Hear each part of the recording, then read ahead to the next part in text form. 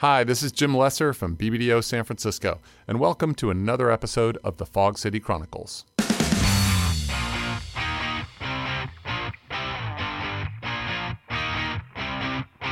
Today's interview is part of a series called The Women Who Run BBDO. Female leadership is such an important topic in our industry right now, and at BBDO, I've been very lucky to work with some of the most dynamic leaders in our industry who happen to be women who are running offices and groups of offices. And I thought that if we could pull their collective knowledge together, it might help to inspire the female leaders of tomorrow.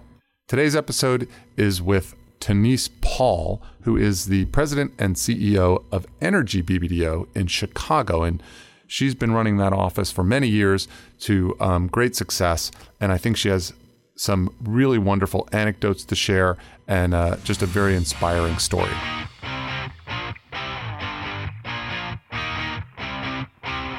So let me introduce Tonise Paul. So this is for those who are new to the agency or haven't been to a fireside chat before. We've been doing this series of fireside chats where we bring in people to speak, and it actually started with people from outside the agency world who had interesting things to share about their lives in other worlds and how it might apply to advertising.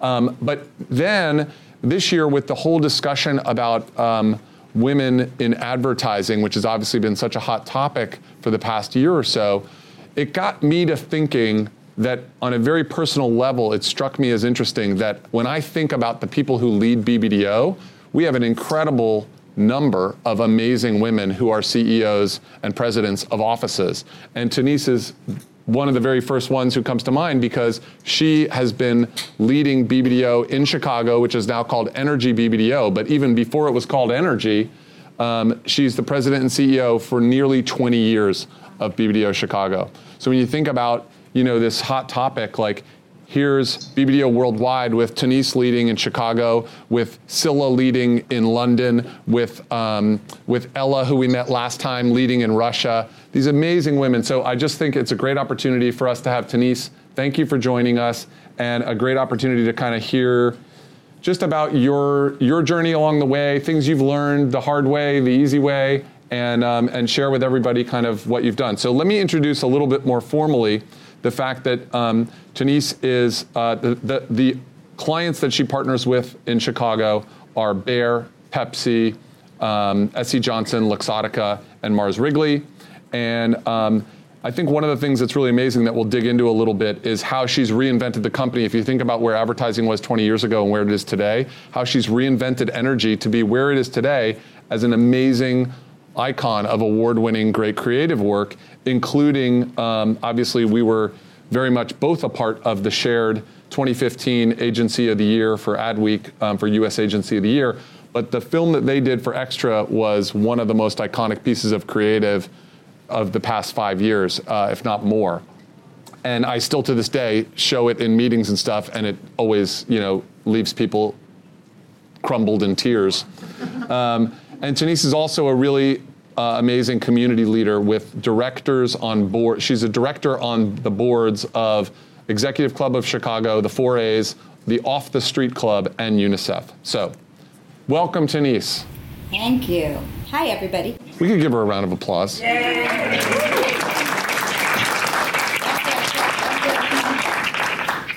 So, Tonise, if we could, I would just love to start kind of at the beginning. How did you get into advertising? What was it that drew you to the industry, and where did it all start for you? Honestly, I had to pick a major, and I was changing schools after going to a small liberal arts school. I was going to the Big U, and literally they wouldn't let me in unless I declared. So I found my way to communication because of the creativity of it all, and and also the psychology of it. But then I started my career at Leo Burnett. I've only worked at 2 agencies, Leo Burnett, which there I really learned the importance of being a business partner to our clients and making sure the work we did worked. But then at BBDO, of course, we all know it's the work. And I think I've just never seen an agency that has a crisper or more powerful focus than ours. And so I've never been motivated to look outside this agency. I love it. So that's it. Very simple. That's great. And when you say the importance of being a business partner, tell us more about that. How do you, if that's something you learned at the beginning, how does that now manifest itself in the way you partner with clients? Well, I think we're very outcome oriented, and that's the way we approach our client relationship. So I do think back then, of course, we had more resources to put against our clients' businesses, and it was my job as a pup, both in terms of being an analyst before I was an account person, but to know our client's business and to make sure everything we were doing would in fact drive their business. And I think I've really, even though we've had some clients come through here, not many, but we've had some come through here in more recent years where it's highly transactional. You know, they just want you to do that thing for them. I think this organization does better when we're still that sort of seamless partner where we have the business outcome and the brand. Building the brand is a means to building the business. And when we do that together, we get to amazing work that does amazing things for the business. And I really do think that was cultivated in my early DNA by my experience over there. Yeah, I love what you said about being outcome oriented. And I think one of the things that's been a dynamic in the industry in the past 10 or 15 years is, as you described it, a transactional sort of partnership where I need an object created and I want to pay you X for that thing, for the video, for the website, whatever it might be. So I'm curious how you feel about like where as now the industry is matured to kind of another level, the agencies that were chasing that kind of work versus our model at BBDO, do you feel like the clients are now kind of coming full circle back to brand agencies like BBDO? Yes, I do. I mean, I think because we never shifted our focus. We never just made whatever they asked us to make if it was the wrong thing to make. I think we are in a better position. I do think, the bottom feeders are going to be there for a while. But in the end, I mean, I've seen with our clients that there are a lot of them flying in and flying out because anybody can make a thing that a client asks them to make. I often call those, random acts of marketing. Right? Anybody can do that. The question is whether that thing is going to have impact for you. And I think our clients, we definitely are in a time and a place where they cannot afford to not have the work. So I do think we're well positioned because of that. Right. Great. Well, let's go back to some of the things that you learned kind of as you got into the industry. What do you think are the most critical traits that someone needs to succeed in advertising? Well, I don't know. This may be my BBDO bias, but I do think you have to have a passion for creativity and believe in the power of creativity. I have met many of folks over time who really could have worked anywhere. I don't think those people have a place in our industry anymore. I think you have to love people. Our people are people, our clients are people, and the people we're serving through our brands are people. I mean, if you don't love people, you got to find something else to do. And then the other thing, I think you have to relish change, or maybe I'd say relish being an agent of change. Because today, it's not enough to be comfortable adapting. You have to be leading change. You need to be driving innovation, and that needs to sort of make your heart palpitate and race. If it doesn't, you're just going to be very uncomfortable in this wonderful place called advertising. So those are the three things I think you just, if you have those things, you'll love it here, right? That's great. So the three things are you have to love creativity, you have to love people, and you have to want to be an agent of change. So Tonise, when you look back now, what are the kind of key decisions you think about that in hindsight you think these are the things that really made my career as successful as it is? what were the sort of conscious choices that were important that now when you look back, you think, wow, I didn't know at the time how important that was? Well, I haven't made that many big shifts in terms of where I'm working, but I will say the first one was pretty profound. I was, 3 or 4 years in at Leo Burnett, and I left the agency, and at the time, I got very bad feedback from people who were senior to me. They were like, literally, are you crazy? What are you doing? I came here to work on a new product. It was like, you don't leave an agency to go work on a new product, but I didn't feel at home. Here's the thing I would say. I did not feel at home in that agency, and I didn't feel at home because at that time you had to be sort of a type. And this place was a little bit of the island of misfit toys, but you were allowed to, as long as you were effective, you could do it any way that worked for you.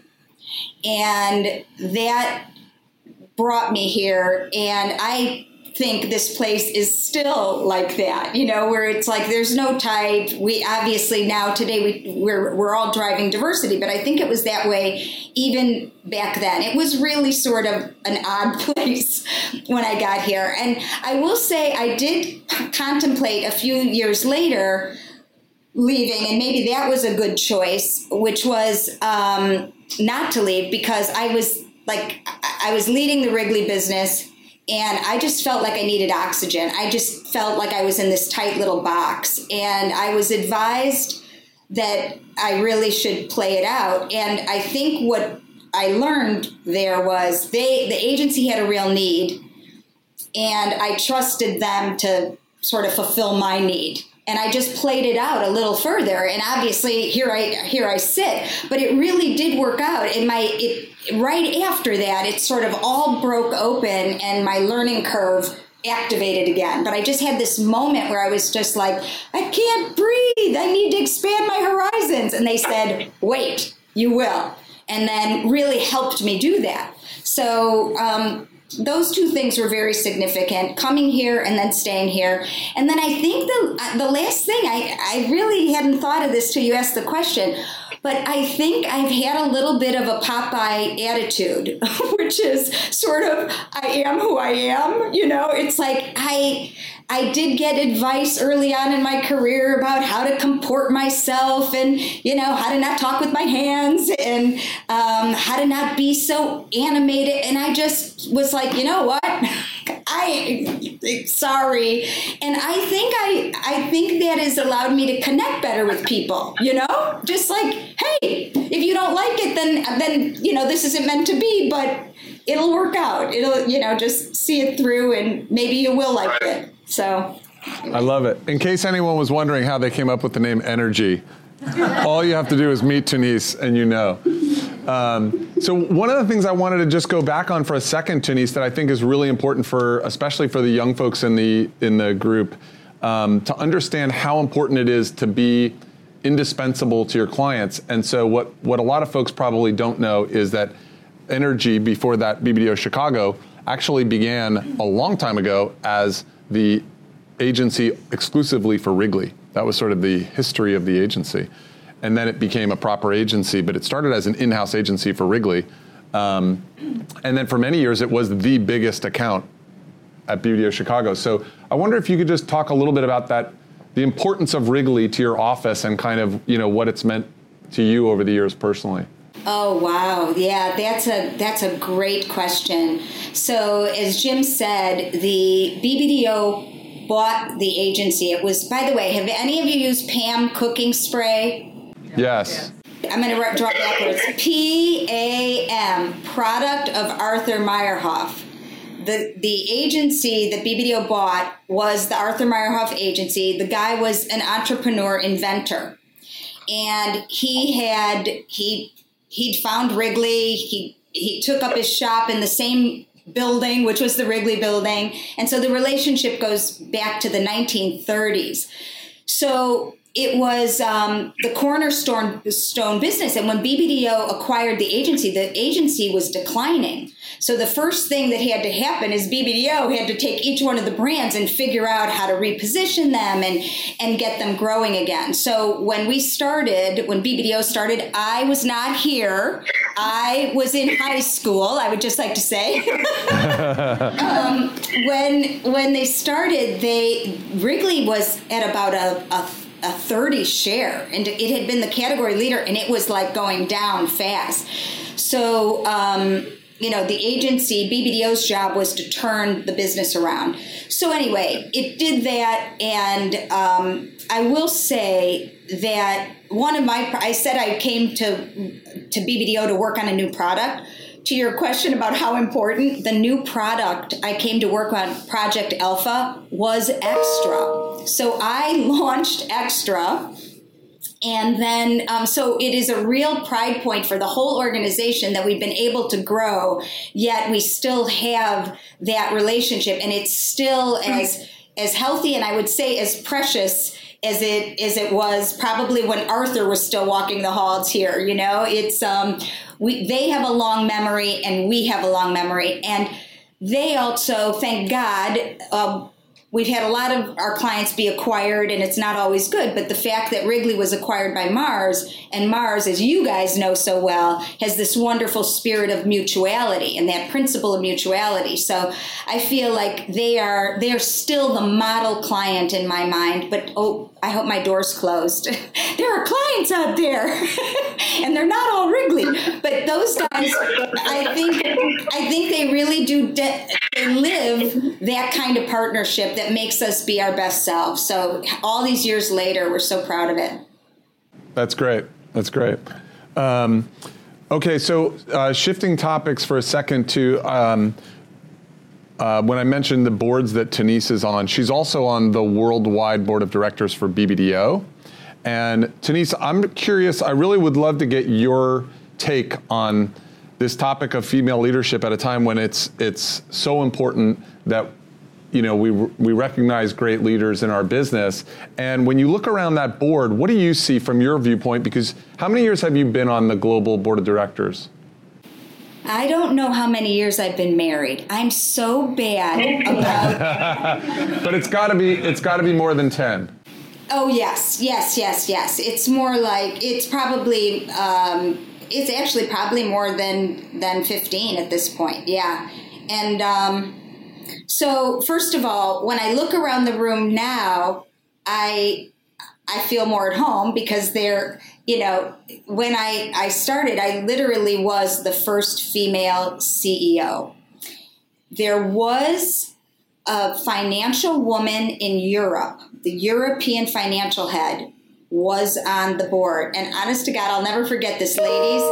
When I first got on the board, to her credit, I guess it's a little bit to her credit that she was honest. She goes, I'm sort of really sad you're here because I really liked being the only girl. I was like, part of me felt bad, but the other part of me was like, well, that's an honest reaction, But then for a while, it was just me. But it should have never just been me because you have Scylla and you have Valerie and Ella, and so it's a very much more diverse and much more balanced than it was. So that's great. And do you think Tonise that there's when you think about sort of this topic in advertising, how much of it is, I guess, specific to the industry versus business more broadly? The issue of female leadership? The issue, yeah, exactly. Oh, I think it's... Obviously, our industry has struggled in the creative realm. Yeah. But compared to other industries, I think we're much more advanced. I think women got there faster in our industry. I've been watching it a long time, so I do think in the areas of strategic planning and account leadership and even agency leadership, I think we're better. I'm part of an organization that does a research study every year with Deloitte, and they've tracked women boards of directors and women in leadership in corporate America. And, at the beginning, when they first started doing the research, we were all like, whoa, we had this expectation we were going to see it going up in leaps and bounds year after year. And it's stunning. It is stunning how slow it has been to move the right amount of women into senior board roles and senior leadership roles across corporate America. Look what just happened in Estonia. By the way, Jim knows my husband's Estonian. Estonia elected a 46-year-old woman this week to be the president of the country. How's that? Can you imagine? So I may move to Estonia. So speaking of Estonia, this is interesting. Is it true that there was a small section of your office that is actually part of Estonia? No. Oh, you're going to laugh so hard when I tell you this. So my husband, the answer is no, not here. It's actually a part of DDB. I sent my own husband off to DDB. No, the truth is, I actually thought you were going to say something else because Andrew always teases me because the Estonians, no lie, they do a wife-carrying competition. They throw their wives. So they've elected a female president, but they throw their once a year. They throw their wives over their shoulder and they race. So, but I swear to God, it's true. It's true. But my husband was a longtime BBDO guy, and so when he retired, he became the counsel for Estonia for the Midwest. And for a while, he had an office here with the flag. But literally, when we ran out of space, I called Omnicom. And now he has a gorgeous office overlooking Lake Michigan at DDB, and he makes friends with them. So it's okay. That's funny. Yeah. Well, Eric makes friends with everyone. Yeah. Great. Well, I would love to talk a little bit more about energy because I think it's so interesting how you've kind of re-engineered that agency, and the folks in the room who remember when it was just BBDO Chicago, it had a different vibe. And I wonder if you could just talk about what you think makes Energy BBDO special. Well, so that word, just like any brand, the word means more than just the word. So for us, it's really defines our culture. We have a mantra here called Energize People, Energize Brands, which really is an expression of our belief system that it starts with energizing people. It's our standard for hiring, and we don't think about it as like energetic people, but there's high positive energy people, and we have a whole set of behaviors that are part of what we know works for our organization. The notion of energy also guides how we engage with our clients and our partners. It's and it's also, as we talked before, it's also the outcome, right? Energize brands that we, or energize consumers through our brands. So it really is more than a word. It's more than our brand strategy model. That is the name of our brand strategy model, which is brand energy. It just permeates everything we do as an organization. And it's our one word that what we follow. So for us here, it's the work, and energy. That's great. So I imagine, obviously we have the mutual 10 people values, which we share. And I'm curious what you look for when hiring, because you mentioned when you're looking for new team members, they don't necessarily have to be energetic people. So how does that manifest itself in your interviewing and screening process? Okay, so before the BBDO values, we came up with this set of energizing behaviors. And the way we got to those is we picked like the people in that room there. We picked the people that we said, if we were to pick 10, 12 people who embodied what we think is the very best people that we have, what would those characteristics be? And it's very interesting because they complement. So we now use the BBDO values because those have proven very powerful for us, but we still use these. So there's 4 big buckets and a couple of things under. I'll just give you the 4 big buckets. The first one is champion of what's possible thinking. So people who are always sort of leading the discussion to the vision of what's bigger and the greatest possibility for the brand and the business.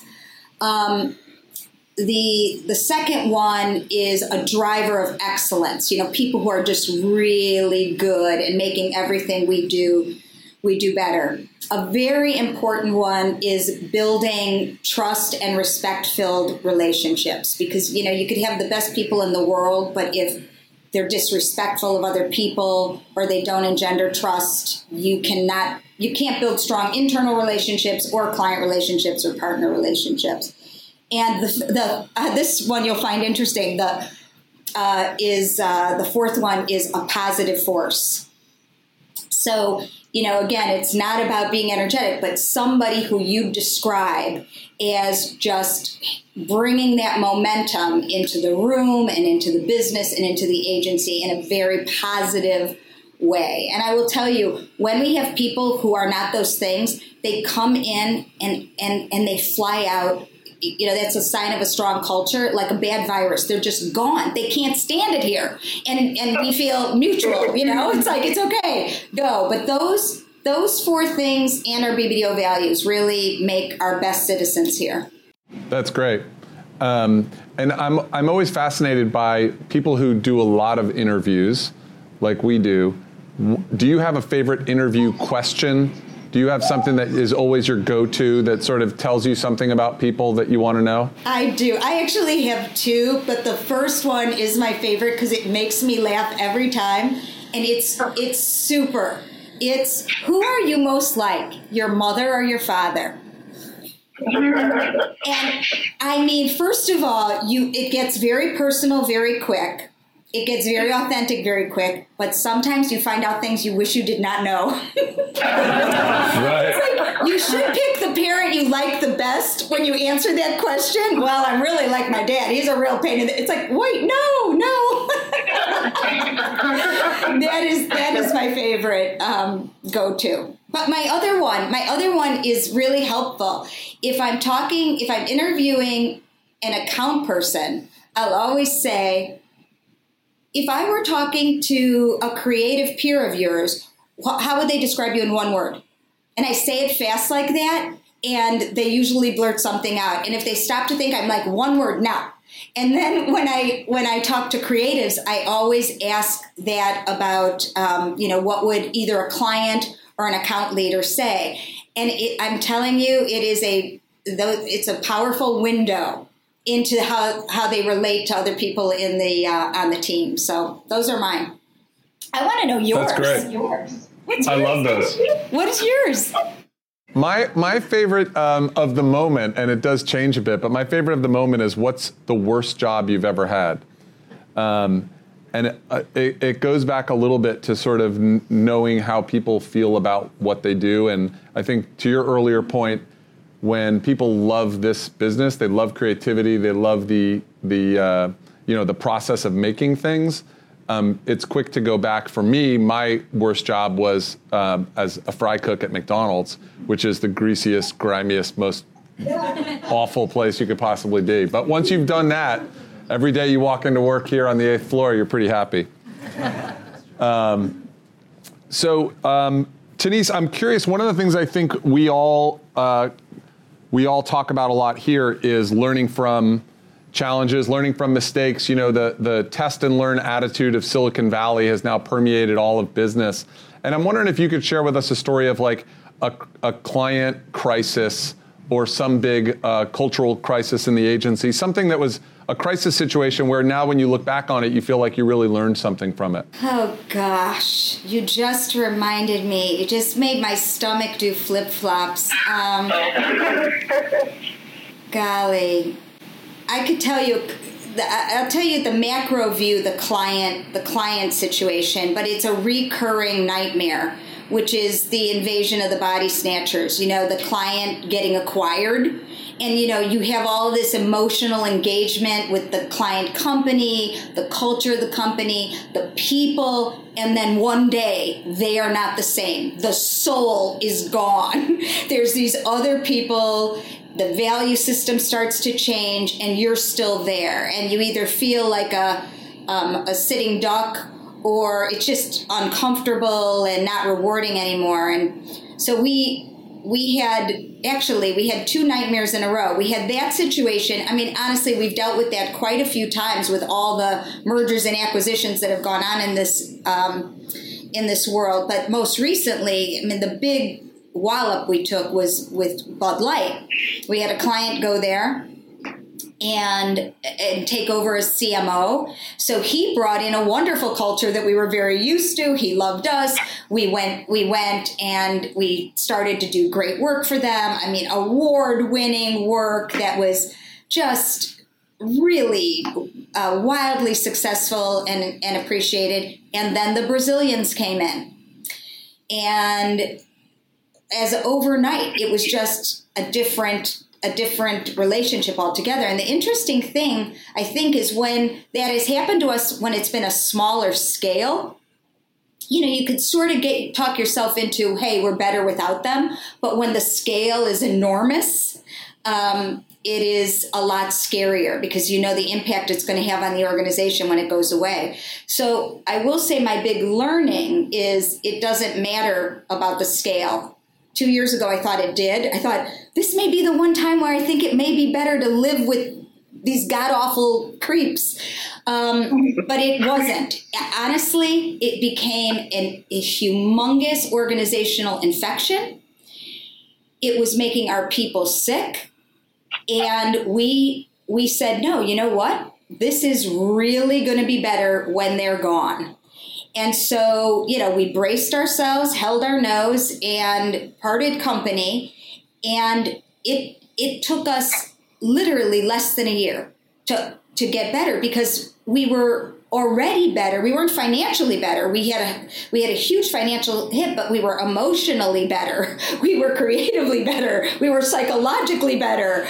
We were all happier because we were back to being able to assert our culture and not have it be like sucked, like our blood away from us. So I think my big learning there was, doesn't matter how big it is, if they are a bad and negative culture, you are better off without them. So that's my client story, but it was very, very scary because it was a lot of revenue and a lot of people working on that business that we had to work through.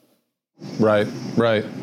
That's great. And just for clarification for anyone who wasn't following the story when it happened, when you said the Brazilians came in, you mean the acquisition of the brewery? Yes, I love Brazilians. Some of my best friends are Brazilians. We have a whole bunch of them working here. No, I really do mean that. But I meant the company.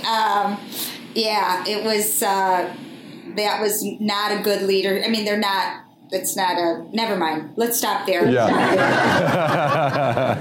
So, building on the conversation of kind of, a good client gone bad, I think you have this fascinating case study in the opposite with your SCJ client, which is a client that historically has done a great deal of really mediocre to bad advertising. And now you guys have turned them into a client that has they take 25 people to Cannes and they're really focused on great work.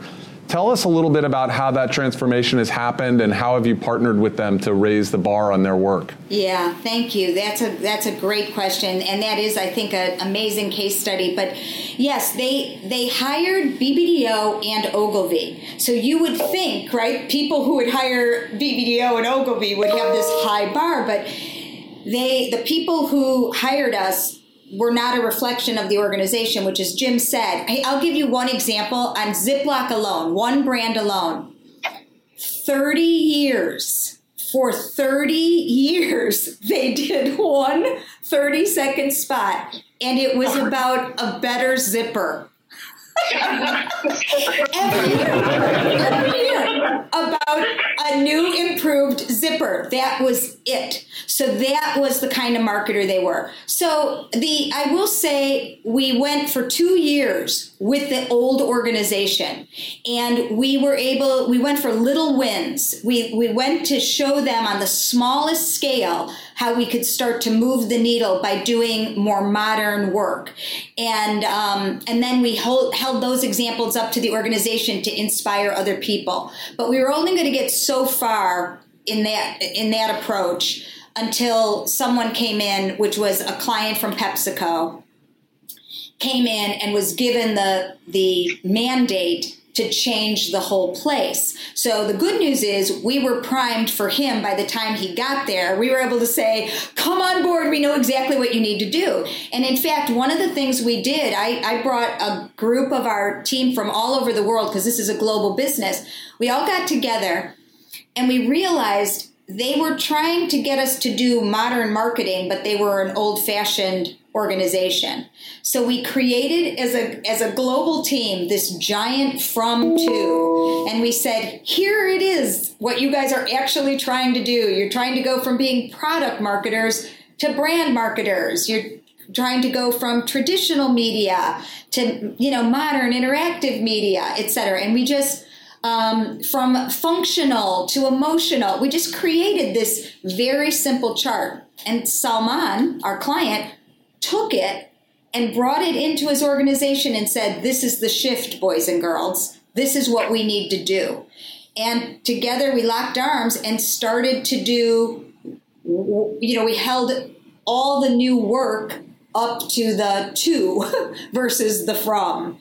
And it propelled us a lot faster. The other thing I'll mention there, and this is probably true for you guys too, as you have clients who sort of need to go get much more, well, maybe you don't. You may have a mix of clients that are more progressive.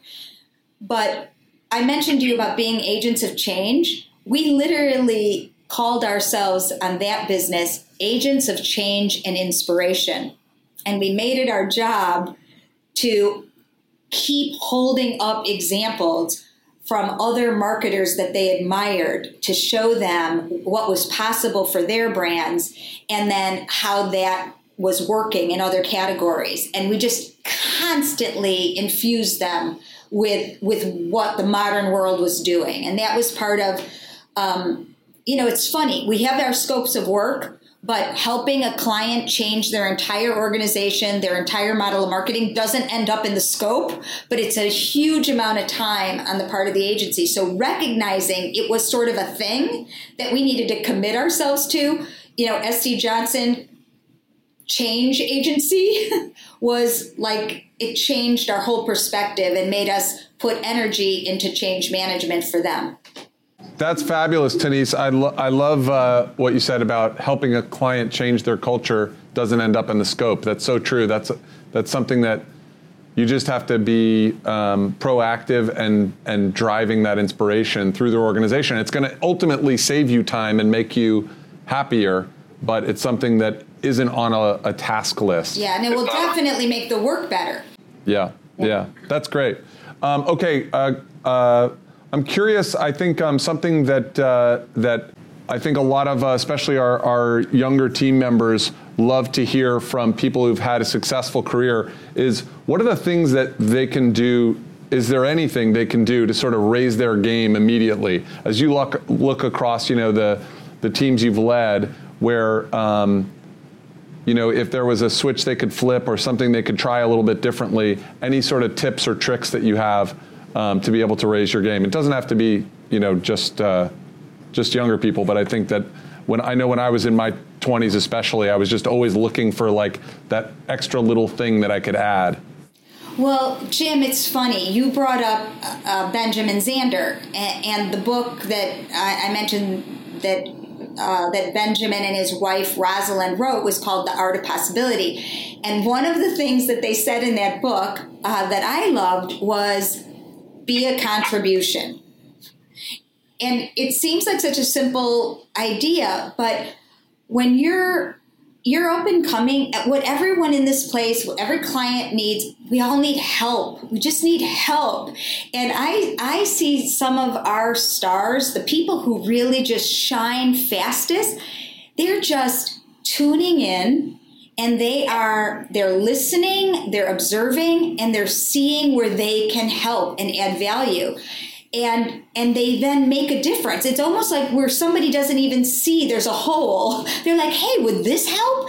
And everyone's like, oh my gosh, that's awesome. Or, pulling some competitive, or just bringing a piece of information in, or a spark. So I would just say, be a contribution. And I would just add to the end of that, be a contribution to the work. So everybody's got visibility into that, and anything you can do to help anybody on the team advance that, I think is welcome. We're all such team-oriented organizations now. It's just like, bring it on. What do you got? Anybody can make a difference to it. I don't know. It seems so simple, but I see other people sit back because they're not asked something. It's like, no, right. What? Just help. And contribute. I love that. Thank you. That's brilliant. I have to dig my Ben Zander book back up and reread it from the years ago that I read it. It was such a incredible bit of inspiration.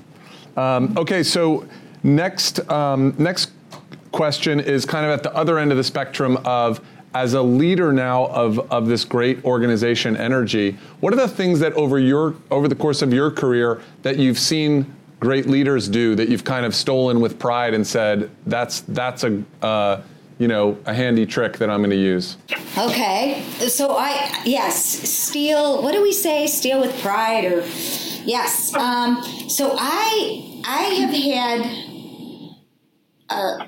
I've had the distinct honor of working directly for some of our BBDO heroes. So you asked me when I started on the BBDO Worldwide Board. I cannot tell you the date, but I can tell you it was the day that Phil and Alan put the work on the table. It was in Santa Fe. And one of the things that Phil Dusenberry wrote was, in the absence of great work, nothing else matters.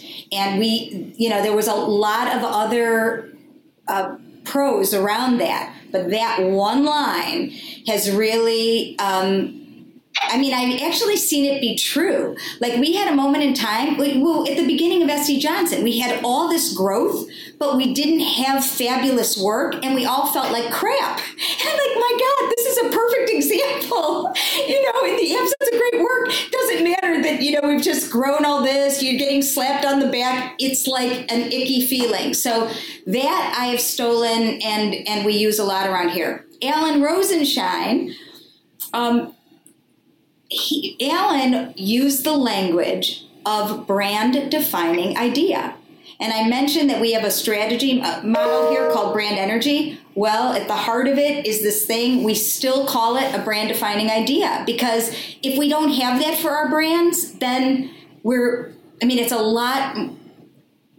That's where the emotional resonance is. That's where the clarity of focus is. When we have that, it makes everything we do better, and brands propel in the marketplace. So I stole that from Alan. Nobody knows that, by the way.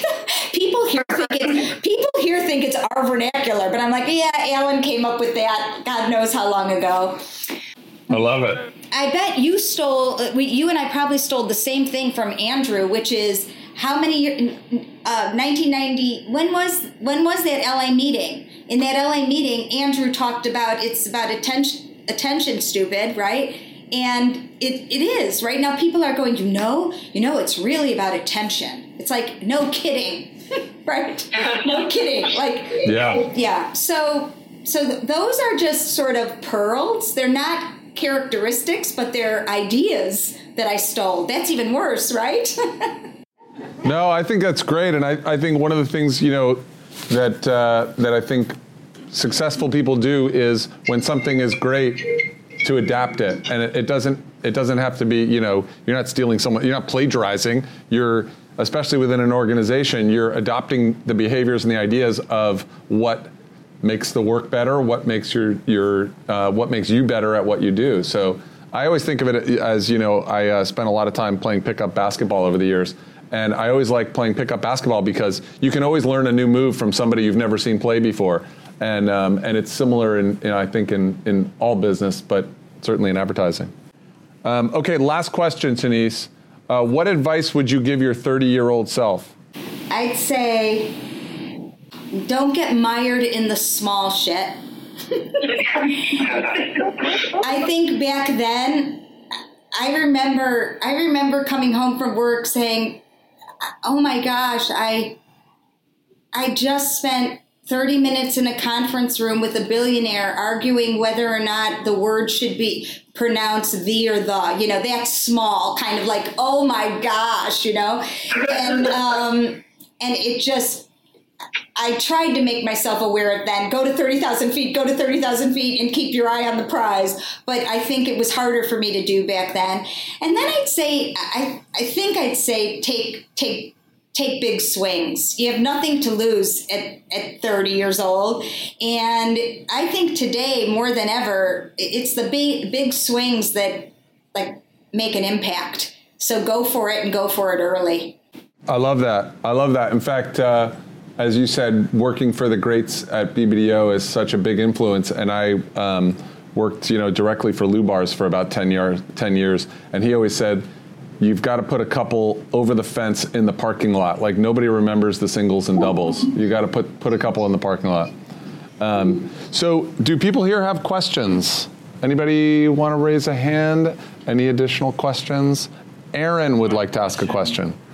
I want to ask a mom and dad question if we have time later. Okay. But in response to your other question, I'm curious to hear about some of the answers, some of the one-word answers you've got from people and what that has told you about them. Right.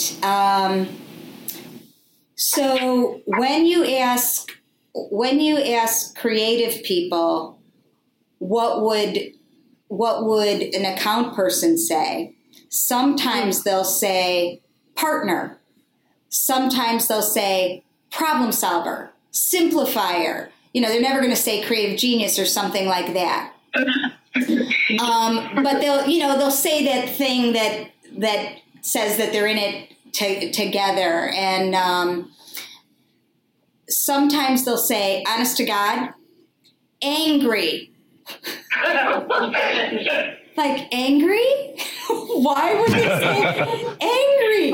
No lie. I had a creative guy, a very senior creative guy, tell me that he had anger issues because of that question. And I'm like, wow. Yeah. So that's the kind of, it's just odd. It's because it's, requiring you to be sort of honest and fast. I think the speed of it helps. So that's like the worst, the most extreme, but it really did affect the outcome because that person was here to get in my office to get a rubber stamp. And I was like, just a second. Maybe not. Okay. And then, the other way, when you ask, account people about creative, usually what happens, the best account people will show, admiration. They sort of light up at that. Or how would you be described? It's the same thing. It's sort of like partner and advocate, like a creative would say about an account person, defender, like defender of the work kind of thing. And the thing that I've gotten, I don't remember like off the top of my head, but the thing that I've picked up as a warning sign is an indication that the person's just a little too aligned with the client.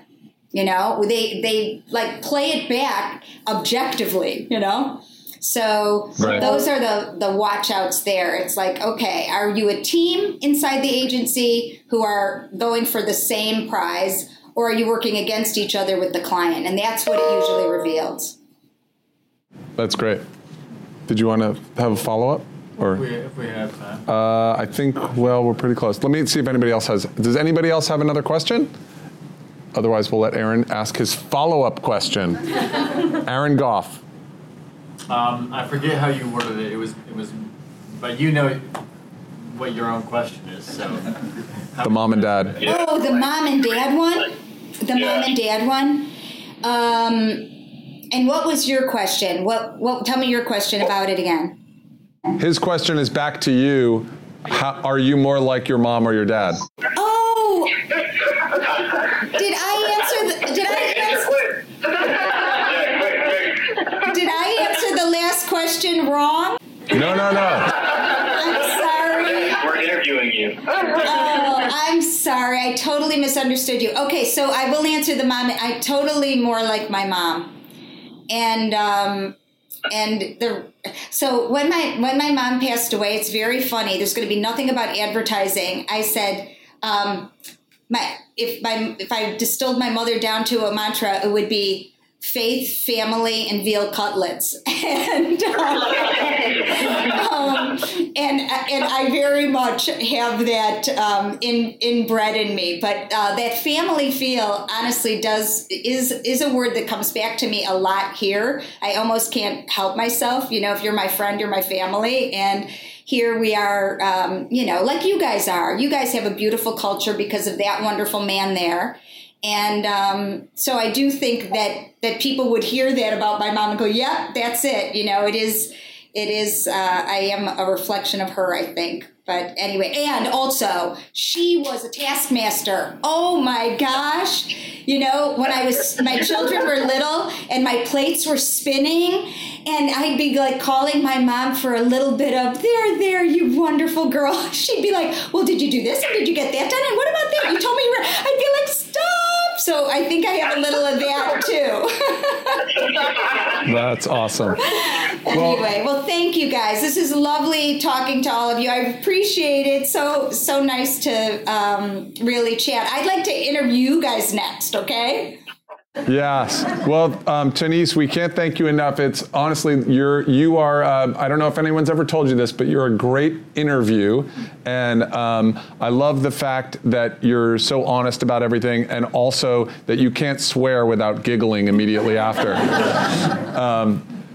Everyone, so let's say thanks. Thank you. Thank you so much. All right. See you live next time. Okay. I'll see you soon. Thanks so much.